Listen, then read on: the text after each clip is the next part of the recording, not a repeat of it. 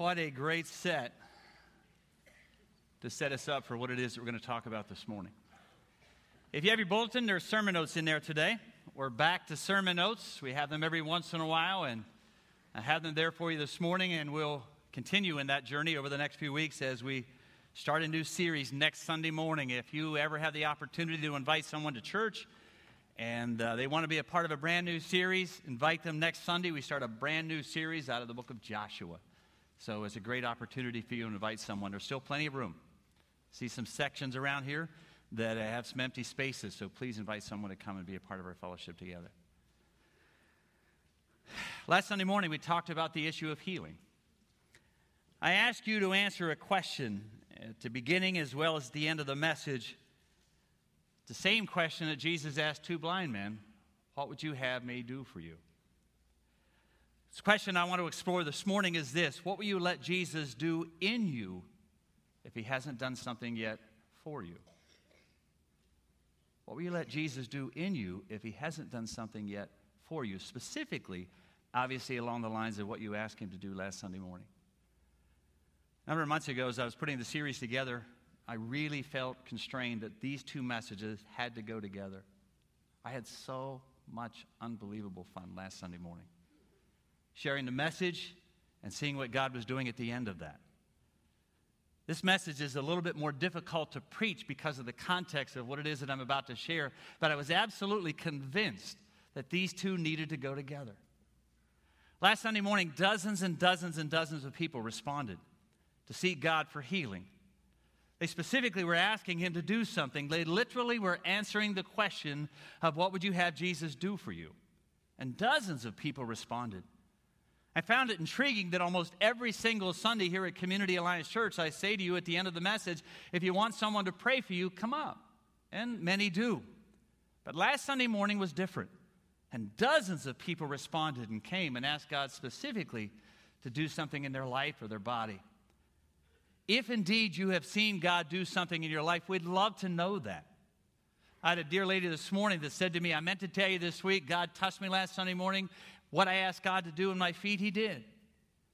I got a call on Tuesday of a couple who said, I very specifically felt constrained to ask God very specifically for what I wanted. In her case, it was for a job. On Tuesday morning, God answered exactly the way I had prayed. If indeed God has touched you in some way in response to what you asked him to do last Sunday morning, we'd love to hear your story. We'd love to see what God is doing in your life.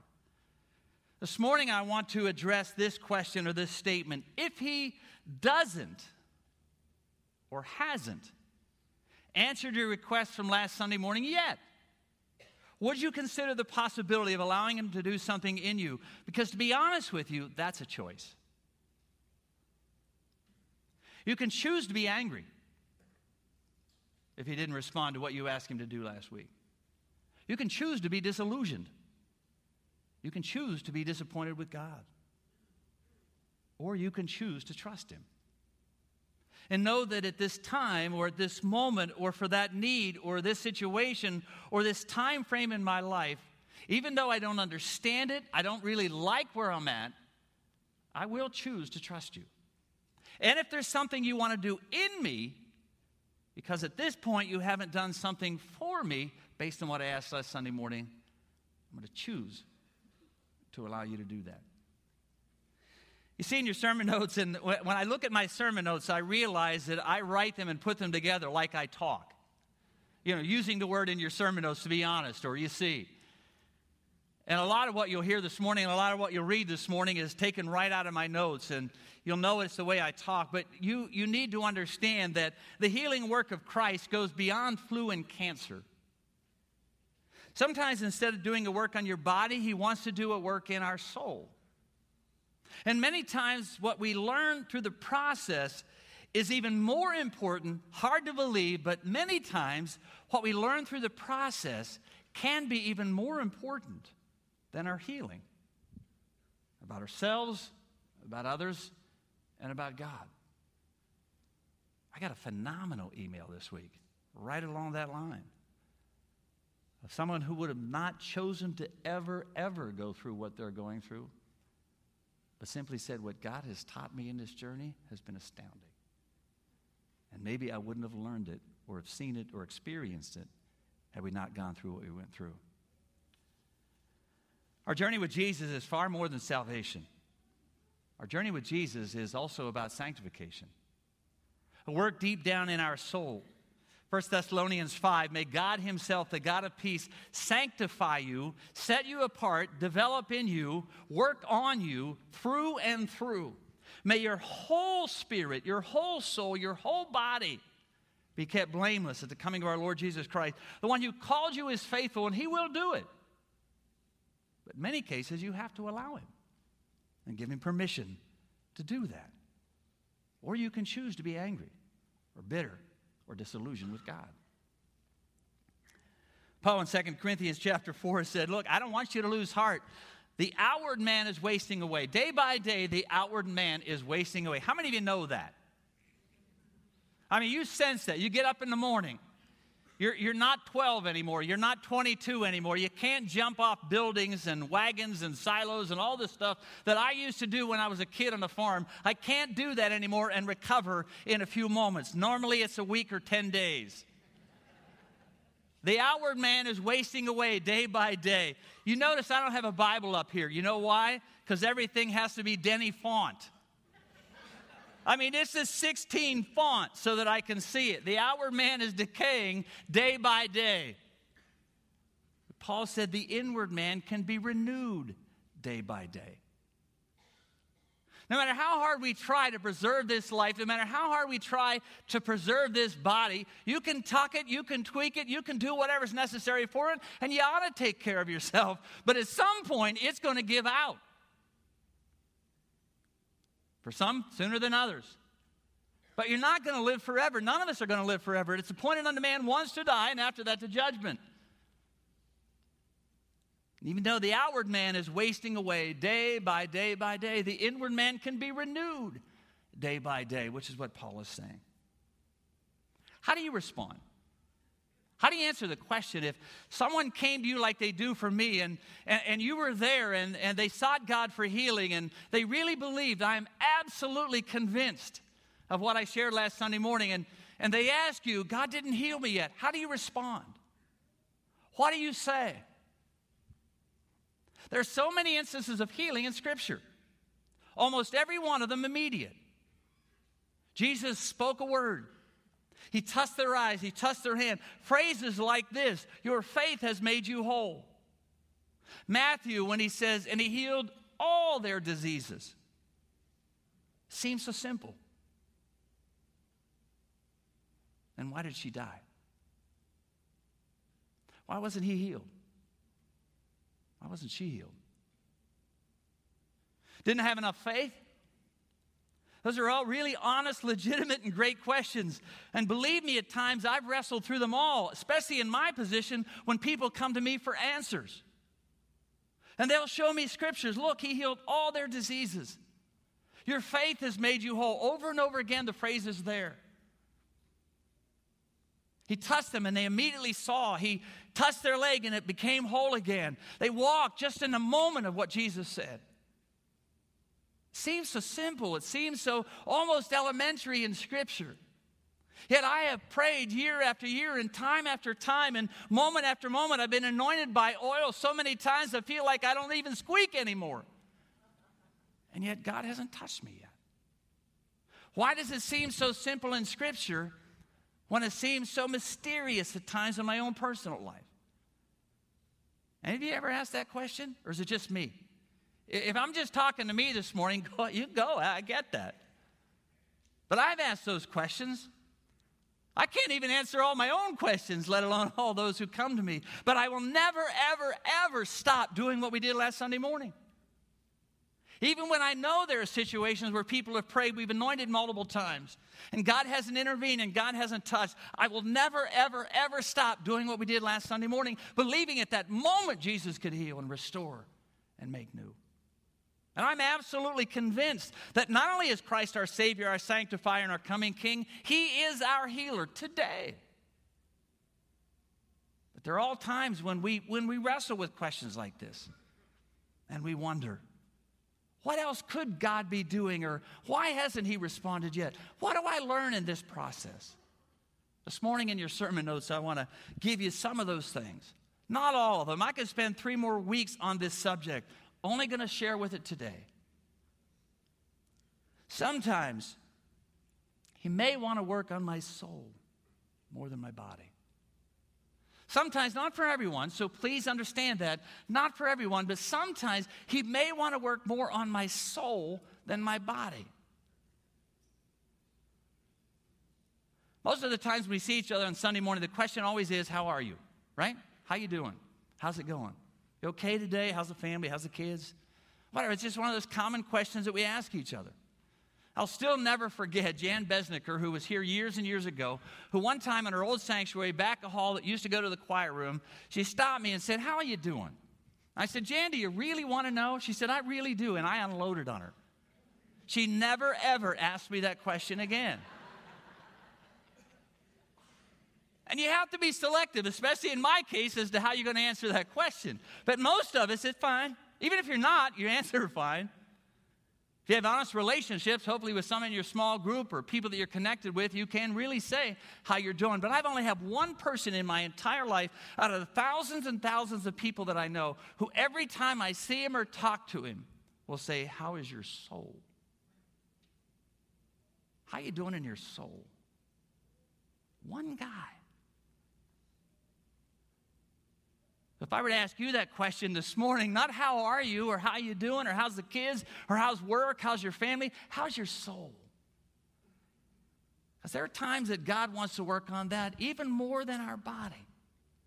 Because the body is going to die and deteriorate and go in the ground, and it doesn't matter how good they preserve it. At some point or the other, until Jesus tarries and calls us all home and reunites our body with our soul and we forever live with him in the air, it's going to decay.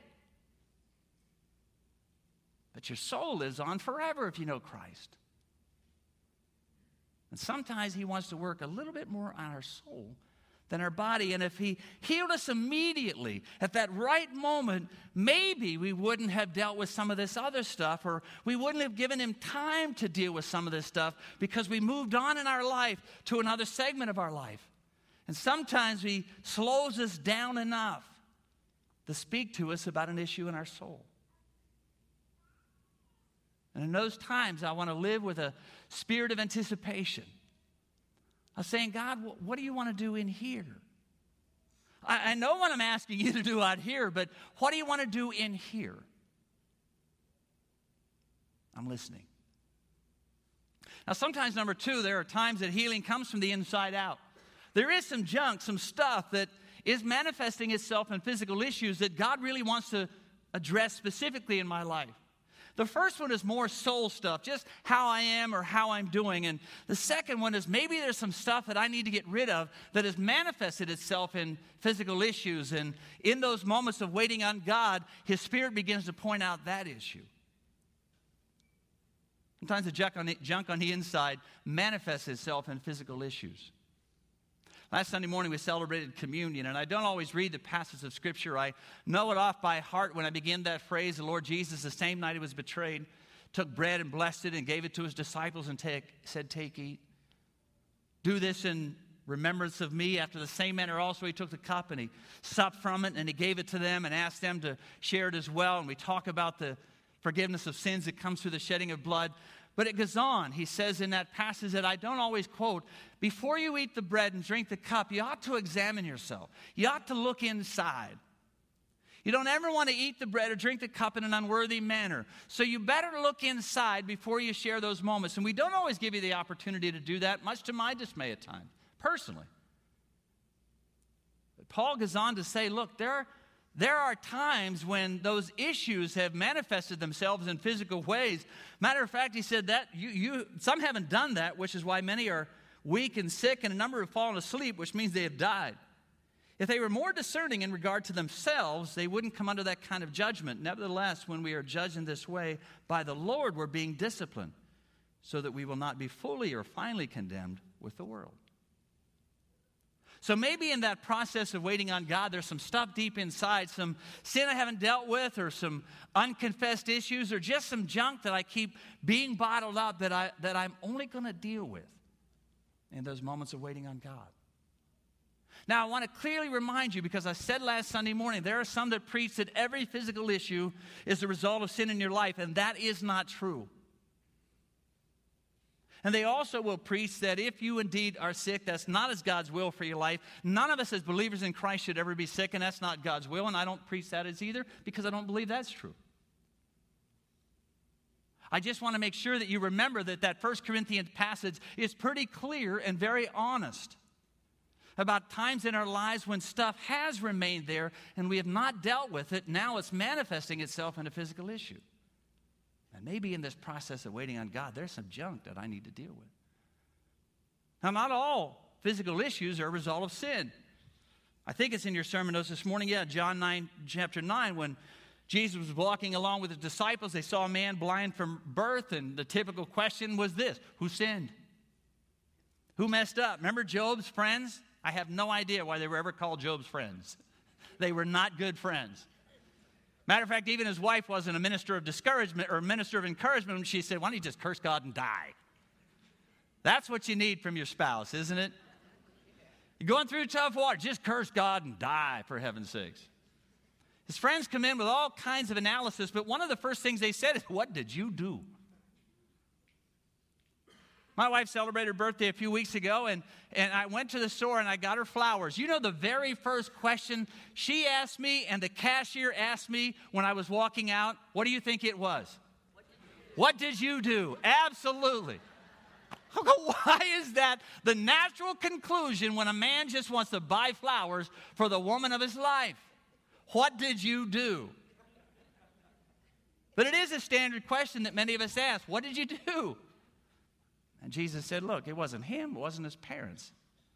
This is for God's glory. It wasn't this man or his parents that sinned, but this happened so that the works of God might be displayed.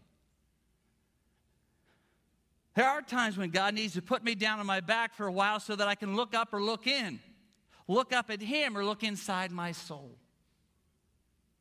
And if he healed me immediately, I may not take the time to do that. Believe me, 4 years ago, God put me on my back, and I had no other choice but to look up and to look in. It doesn't happen with everyone, but I am saying there are times that God may put us on our back so that we can look up and so that we can look in. Sometimes it's in that dark valley, number 3, where he reveals himself the most. If I were to take this flashlight and take it outside and shine it, I mean, you know it's a flashlight. You couldn't help but seeing it. But if all of a sudden darkness hit, and it was dark, and you couldn't see anything, you'd want a light, wouldn't you? I mean, if it was pitch black outside, or pitch black in here, you'd want a light. You'd want to know which direction I'm supposed to go. Thank you.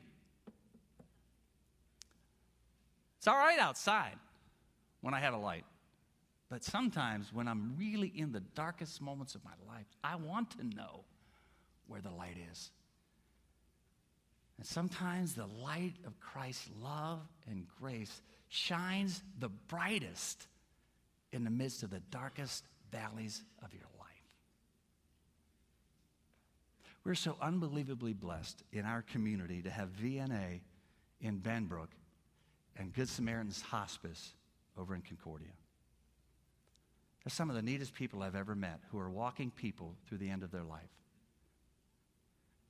In the last number of weeks, I've spent a lot of time there. And a few weeks ago with Rhonda that I mentioned last Sunday morning that I did her funeral for on Monday, I spent a lot of time with her family. While I was spending time with Dirk and so overwhelmingly impressed with his love and commitment, I said to him at the funeral on Monday, Dirk, I've had 19 and 23-year-olds stand in front of me to say for better, for worse, for richer, for poorer, in sickness and in health, who had no idea what they just committed to. None. I did it yesterday. This girl looks like she was 14 when I was doing a wedding yesterday down in Pittsburgh. And I said, honey, you have no idea what you just agreed to. And he looked at me and said, I know. But when you watch somebody who really means that, in sickness and in health, till death do them part, it is astounding. In the very next room was a man named Dan. And I asked his permission to share the story. Dan's wife, Bonnie, was dying of a brain tumor similar to Rhonda, 55 years old.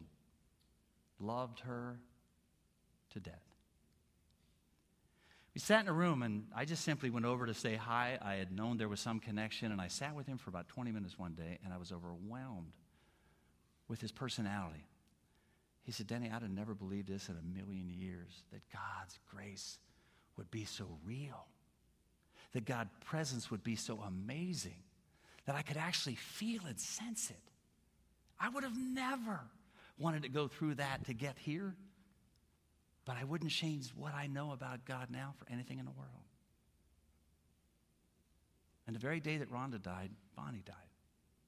They both walked into glory together, whole and healthy, knowing Jesus. There are times in the darkest valleys of our lives that the light of Jesus shines so bright, it's amazing. One of my favorite people on this planet, here at Community Alliance, but on this planet, is a young 22-year-old girl named Amelia. I've known her since she was 5. And I've watched her grow up. She is on fire for God, loves Jesus down to her soul. Vibrant, active. A few years ago, she was diagnosed with a disease that I can't even pronounce. And she has spent the last few years in a wheelchair. I went to her graduation party. She was in a wheelchair. A few weeks ago, I sat down with her and interviewed her. I said, I'd love to share your story in a couple of months based on a sermon that I believe God wants me to speak. I said, can we share that story? And she said, you can. So watch.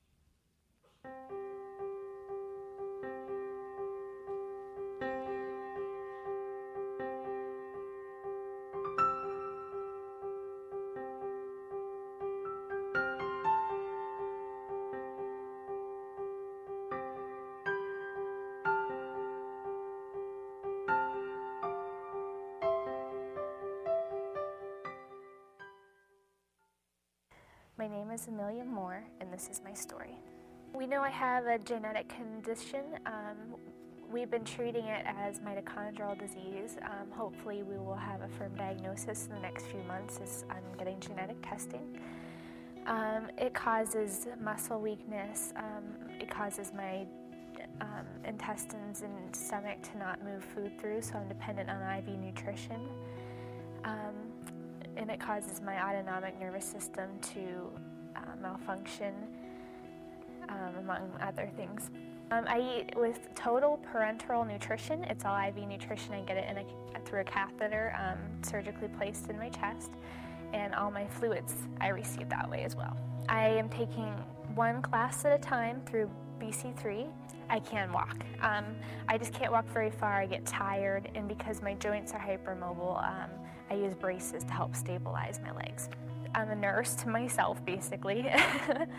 My parents do help, but throughout the day, I'm constantly maintaining, my lines and my tubes. I have 2 tubes in my stomach and my central line, so I'm getting IV fluids. The time I really remember was re-accepting him, like a rededication, November of 2009. I was homesick from school, and we were watching a program with my mom, and I just really remember asking him back into my heart again and really kind of being on fire again for Jesus. If I was angry at him, who would I turn to? And my doctors are so limited in what they can do for me. With this disease, all they can do is manage my symptoms, and so he's my portion and everything. I ask him to be my medicine a lot at nights when there's nothing more I can take and I'm miserably sick, and he always is there for me, so I need him. I can't be angry with him. His will is always going to be carried out. It's never going to fail. He knows what he's doing. I've learned not to be so afraid. I think I used to be afraid of more things, just general fears that most people have, death and pain. And I've learned how incredibly real and close God is. One particular thing happened when I was septic and I went into shock. And I had to fight really hard for my life that night. And after they stabilized me and were moving me into the ICU, I thought I went to sleep. I told a nurse later I had a really good nap, and she told me that I wasn't sleeping. I didn't ask any more questions.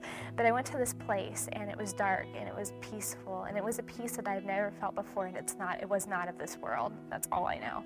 God has been so faithful and to heal several things that I had that were really causing my other problems to be intensified and making it just so incredibly difficult to live. And I used to have a condition called RSD, which is a pain disorder, and really severe acid reflux disease and asthma.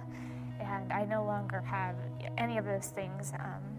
Just took them away in the middle of the night. I would wake up and I could just feel his presence really strongly all around me. And, well, I'd be lying if I didn't say it was incredibly difficult, and sometimes I just want to quit and be done. Whether I'm healed or whether I have to continue doing this, I know that he's got a really amazing. And I would say that that he really is there, and he really does care, and he's not just putting them through this just because he's a big God up there and he's just doing whatever he wants to do, that he's got a purpose, and there is only one answer to this life, and there's only one thing that can satisfy, and that's Jesus Christ. Look for your purpose in life because he has one for you. I've heard people say that they have trouble finding God, but I don't think God's ever lost. He's always right there, and I think it's just up to us to really reach out to him because he never walks away and he never leaves. My name is Amelia Moore, and this is my story. See why I love her so much? Had a chance to let her see her story last night because she couldn't be here this morning. And she said, make sure you tell everybody it was 2000, not 2009, when I recommitted my life to Christ. It was a time in the life of the apostles when Jesus was teaching, and it was difficult for them to respond. It was difficult for them to understand. What he was calling them to was so much deeper than they ever anticipated it being, when a few weeks or years before that, he said, leave your boats and follow me, and I'll make you fishers of men. A number of disciples began to leave, not the 12, but a number of those that were around Jesus began to leave, and he looked at those 12, and he said, are you leaving too? And Peter said one of the most profound statements in all of Scripture when he said, where else would we go? Because you alone had the answers to life. Sometimes in the darkest moments of our lives, when we don't understand and we don't like what we're going through and we wish it were different, we wish it would change, and I wish I could get out of this wheelchair, he reveals himself the most. And sometimes it's a choice to listen and let him do that.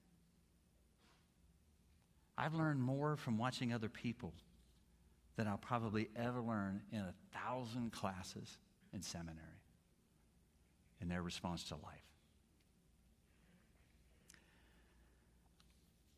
Sometimes, number 4, a delay in healing is an opportunity for my faith to be deepened. Sometimes a delay in healing is an opportunity for faith to be deepened, either mine or someone else. See, you can't always use Scripture to answer every question and simply say, well, he suffered so we don't have to, so we shouldn't have to go through this. It's sometimes we learn best through difficulty. One of my most unfavorite sections of Scripture is in my favorite book called James, when he said, consider it pure joy, brothers and sisters, whenever you face trials of many kinds. I don't do that well. I don't consider it pure joy, but he said, consider it joy when you go through various trials of many kinds, because you know that the testing of your faith produces perseverance, and perseverance, when it finishes its work, will allow you to be mature and complete, not lacking in anything. And then I say, all right, God, I want to be mature and complete. And he will say to me, just so you know, at times you may have to go through this to get there. I love music. I love music of all kinds. I encourage you today, if healing hasn't come yet, just simply Google, even if the healing doesn't come, and then listen to the song. I'm not sure who did it, but Cutlass is the one that I listen to over and over and over again online. Even if the healing doesn't come, you are faithful, and you are there. So what can we learn from the Jesus model in your notes this morning? We can learn that he suffered to show us how. Got verses all over Scripture, and one of the things I'm just constantly pointing to is this: the Word of God will be answers to every question you have and every situation you go through. 1 Peter says he shows us how to suffer. To this you were called because Christ suffered for you, leaving you an example so that you could follow in his steps. He suffered to show us that evil doesn't win in the end. Hebrews 12, fix your eyes on Jesus, the pioneer and perfecter of our faith. For the joy set before him, endured the cross, scorned its shame, and sat down at the right hand of God. He suffered so we don't lose heart in Hebrews 12. Consider him who endured such opposition from sinners so that you don't lose heart and give up. 1 Peter 5, the God of all grace who called you into eternal glory after you have suffered a little while will himself restore you and make you strong, firm, and steadfast. He suffered so that we can understand that at times perfection comes through suffering. He suffered in Hebrews 2 to show us how. And sometimes it comes so that it can teach us to walk by faith and not by sight. One of the most amazing scriptures, and I keep saying that over and over again, which I'm hopefully getting you to get a point, that it's the Word of God that gives answers, is at the end of Hebrews chapter 11. It's the hallmark of faith. And the writer lists situation after situation and person after person who displayed incredible faith. And God allowed them the opportunity to do some amazing things.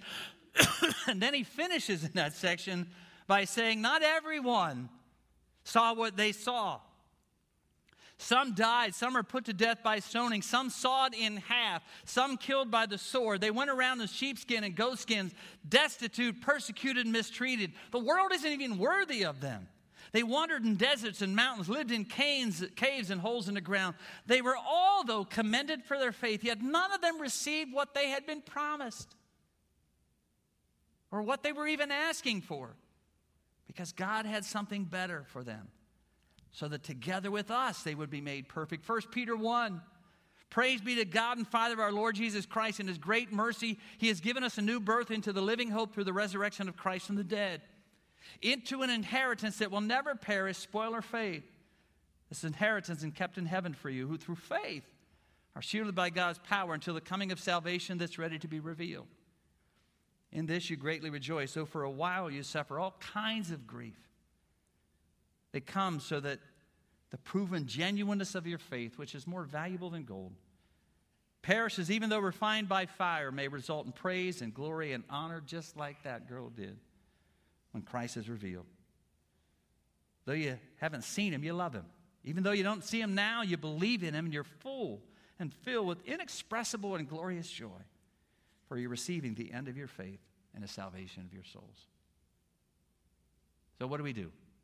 Let me give you some application points. Don't always equate lack of healing for lack of faith. Don't always equate lack of healing for lack of faith. If I'd have had more faith, if I would have prayed like them, if I would have had him pray for me, if I would have had that kind of faith, don't always equate lack of healing for lack of faith. So quit beating yourself up if God hasn't responded yet in the way you want. Remember that God works in different ways for different people. You're going to see that in a few weeks as we celebrate the journey of Joshua, but there are so many times that we are always looking for formulas. John Stumbo, who last September shared with us his story of 77 days in a hospital in an uncertain way, and they still don't know to this day what it was that kept him there. They call it the Stumbo syndrome, because there's no reason that he should have spent that much time. He said, if I had one more person with one more formula, if I'd have done this, taken that, eat those, do that, it would have all gone away. It doesn't always happen the same way for everyone. Don't always see James 5 as the only path to healing. We believe in it, we practice it, we anoint with oil, we pray as we do, but it's not the only way God heals. Rejoice that he is a God who answers old prayers, so keep on asking. I grew up, take it to God and leave it there, walk away and leave it with him. And then I see the story of the persistent widow who kept banging on the judge's chambers for an answer to a question. And he finally said, the evil judge just finally, after listening to her time after time after time, gave up and gave in. How much more will your Father who loves you respond to that prayer? So keep asking. I get it. I understand it when they say take it to the Lord and leave it there. Don't walk away with it. I get and understand that. But until I see God answer in whatever way he wants to answer, when I know for sure God has answered, whether it be no, whether it be in death, whatever that may be, I'm going to keep asking. Learn new ways of experiencing God's love. Learn new ways of experiencing God's love and grace. Don't always see it in the way you always thought. Know that your places of deepest pain Know that your places of deepest pain are some great places to meet God. That your days of deepest pain are some great places to meet God. This may be your one and only chance to live by faith. This life really is your one and only chance, my one and only chance to live by faith. Because when we get to glory, it's all revealed. So now is the only time that I really do have to live by faith. When Jesus appeared to the disciples and finally to Thomas, who doubted that he rose from the dead, he showed him his hands and showed him his feet, and he said, "Blessed are those when the day comes when they don't have to see to believe. When you don't have to see a miracle to believe that Jesus loves me. When I don't have to see him answer my prayer to know that he really does care. Blessed are those who don't always have to see the miracle to believe that God exists and God is powerful and God can answer my prayers." And finally, never forget that future perfection awaits those who know Christ. Never forget that future perfection awaits those who know Christ. Y'all know that I grew up on a dairy farm, and I love that environment. I love that place. And we still have family reunions. My parents are now 82 and 84, married 62 years today. And they love having us come back. And everybody loves coming back to the family reunion. My kids love coming back. They tell their friends, "Come to our family. You're going to love this place. You're going to love being there. You're going to love seeing what it's all about." And my grandkids are now coming, and all of our relatives come back one time of the year on July 4th because they love coming back to that place. And they'll invite their friends. You got to see it. It's just such a phenomenal environment. John 14 is one of those famous passages of Scripture that I read every funeral that I do. In my Father's house are many mansions. If it were not so, I would have told you. And I go now and prepare a place, and I'm going to go and I'm going to come back and get you. Reading the Daily Bread a few months ago when he said, "Did you ever think of the fact that Jesus was doing it from the vantage point of someone who was so excited about what he had to show you? That he was saying to them, man, I'm going to prepare a place that will blow your mind. I can't wait for you to see it. I can't wait for you to see it. I'm going to come back and get you, and I'm going to take you there. I can't wait for you to see what it looks like." Never forget that there is a day when we will be whole, and we will be well, and our sight will be restored, and our limbs will be restored, and our cancer will be taken away. All the issues that we face in life will be gone. But in the meantime, we live between two gardens. That incredible garden in the beginning of time that was absolutely perfect. And the promise of a future. And Jesus said, there will come a day when God will be your Father, and he will be with you, and he will wipe away every tear from your eye. There'll be no more dying, no more crying, no more death, no more pain. But in between, life can be difficult. John has written 2 books, honest to God, about suffering that he talked about a number of months ago when he was here, who is now the Alliance president. And he wrote another one called In the Midst. And it's on the things that God taught him in the darkness. Let me read to you some of the things that he says. "I'm prone to discouragement, even depression. Through the years, I've learned some strategies to ward off and overcome those tendencies. One is to remind myself, ground myself, and declare certain to be true, certain truths. This is the only chance I have to live by faith, because then it will be like sight. This is the last opportunity I have experienced the blessed promise of those who don't have to see and still believe. This is the only time that I'll ever be old. So I want to be old well. This is the only opportunity I'll ever have to experience pain. I don't want to waste the experience. This is the only existence that I have that I'm called to walk by faith and not by sight. Walking is a passing privilege for those who are still living between two gardens. It's passing because we know this is where the chapter ends. A personal audience with Jesus. I don't know where the road will lead along this way, but I know where it leads then. It's the presence of Jesus. You see, our road doesn't end in a cancer ward, a hospital bed, a mortuary, or a gravesite. It ends in the presence of Jesus, where we discover that life has only just begun. It will be our turn to see his loving eyes, to hear his life-creating voice, to touch his sacrificial scars. It will be our turn, like Peter, to walk with him along the shore, to, like Mary, sit at his feet, like John, to be alongside him at the banquet table when he said, there will come a day when I will share this meal again with you, and you will be with me, and we'll share it together forever. Paul tells us in Corinthians 15 that the last enemy to be destroyed is death, the very last one. Destroyed it will be. Death dies, and with it all those who are diabetic, arthritic, afflicted, infected, broken, saddened, lonely, wearied, fearful, insecure, and paralyzed. Behold, I am making all things new in Revelation, even us. These final sunsets that I face on this earth may be my last lingering days to walk the path of faith, because there will come a day when those bright, golden streets await, and all will be well, and I will be well as well with him. Even if the healing doesn't come, he is faithful. And there may be some things in that journey that he wants to teach you, that he wants to teach me. And if I allow him to do that, it may be even more glorious than what I asked him to do last week. The choice is ours. Father, I thank you for your grace. It is amazing. I thank you for the power of healing and the lives who are touched, who immediately see the results of what Jesus is doing in their bodies, who are coming to you faithfully asking and know beyond the shadow of a doubt that you've been involved in their life and you've touched them and you've healed them. For others who are waiting on you, who wonder where it's going to go, who wonder what you will teach them in that journey, I pray, oh God, in the name of Jesus, that you will speak and let them hear you as well. May your glory and grace abound as we wait on you for what it is that you want to teach us. Allow us to be your servants. Say, teach me, Lord. Let me learn. A lot of you here this morning are still waiting. And we can pray for you today. We'd love to do that.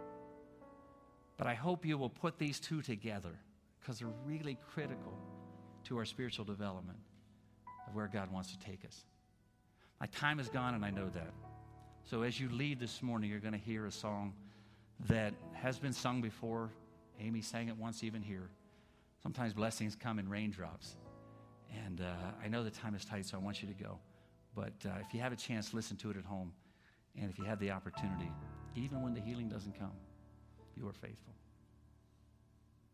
Thank you so much for your attention. We'll see you next week. Pray for me for the next service, will you? I want to be able to deliver it just as well and confidently.